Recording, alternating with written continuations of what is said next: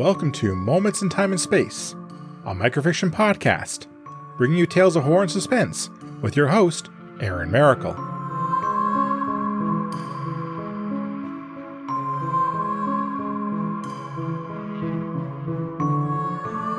Hello everyone. Automation is the way of the future. Many tasks that humans perform now will be done by a machine in the future. A machine that never tires. A machine that never stops. A machine that cannot understand the difference between paradise and a parking lot. Kids, take all you can carry, and one special thing, Sarah shot up the stairs. Okay, Mama, came back a reply from two young voices. Sarah's hand lingered on the worn banister as she looked around the tidy foyer. This cozy, two-story, century-old brownstone house had been their home for the past 15 years. Sarah had fallen in love with it as soon as she had seen it, and could not believe no other family had claimed it. Her husband John had put a lot of work into maintaining the home with scavenged materials he either found or traded for. It became their small piece of paradise in a world that had been ravaged by the builders. Sarah let her hand slip from the banister. Anyone know where your dad is? He's out back, Mama, replied Julie, her precious 10-year-old daughter. The worn floorboards creaked as Sarah made her way down the hallway that led to their backyard. She ran her hand along the faded and peeling wallpaper as she went. There were so many memories trapped within the walls of this home. Memories that would soon be reduced to rubble by powerful soulless machines. The back door was open, and Sarah stepped down some worn stone steps to a small patio. The cement tiles were faded, and some were even cracked, but that didn't matter. Sarah recalled how excited John had been when he found so many of them. He had spent a week bringing them all home and creating a spot that reminded him of his childhood. Beyond the small patio lay the real treasure of their family home. A carpet of thick green grass covered most of the backyard. Such a sight was rare in this age of the builders. The children had been blessed to experience playing on the cool, long blades. Sarah and her husband would often come out here just to sit and enjoy their vision of green. It was a rare escape from the towers of concrete and steel that lie not far from their home. John was walking on the grass, gazing downward. He had taken off his prized sandals and left them on the patio.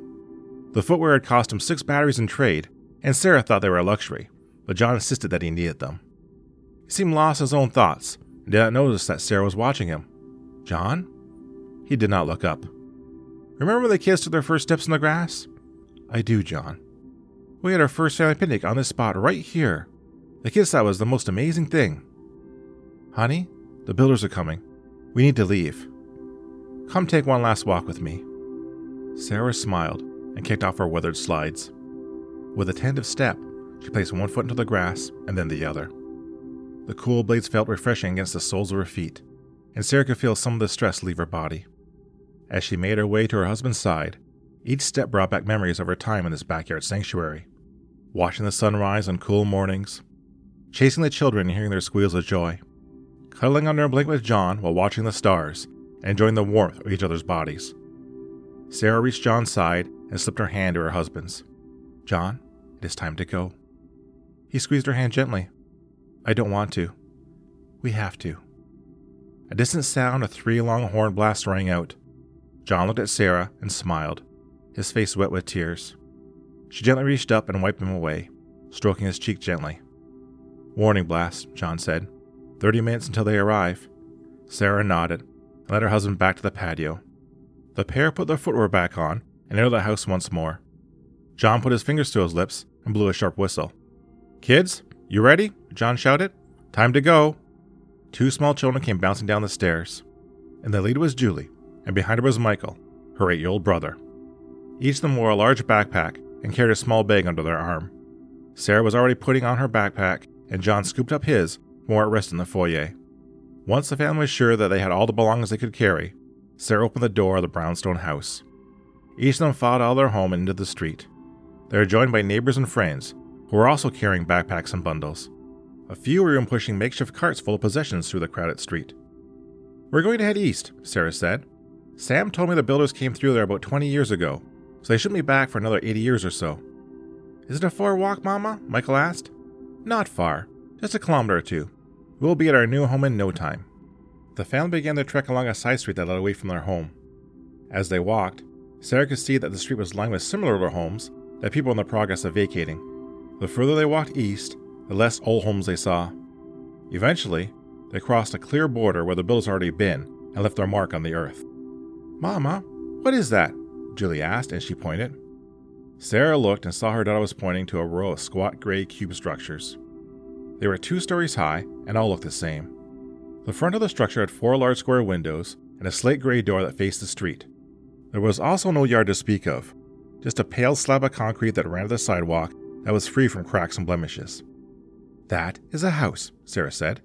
"No, it isn't," Michael said. "It is the house the builders leave behind," John explained. "I heard the builders are flying monsters that breathe fire," Michael said.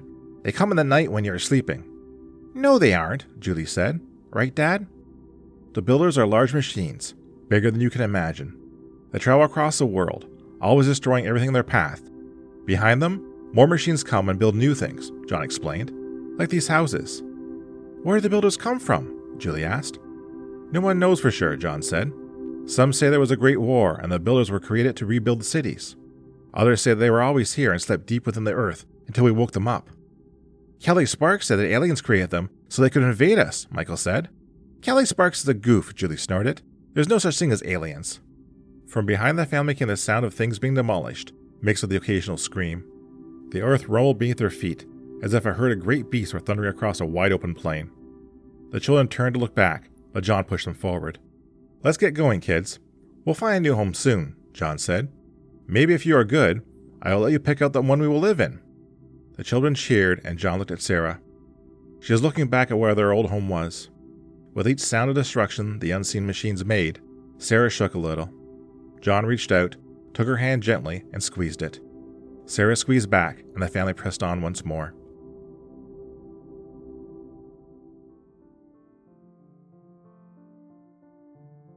Enjoy what you have, while you have it. Thank you for listening. If you like what you heard, please subscribe to the podcast and leave a review. You can also follow me on Twitter at MomentsInTAS. Feel free to recommend this podcast to others and help it grow. The opening and closing theme is Creepy Night by Daniel Carlton. Until next time, be safe, be smart, and be well. See you soon.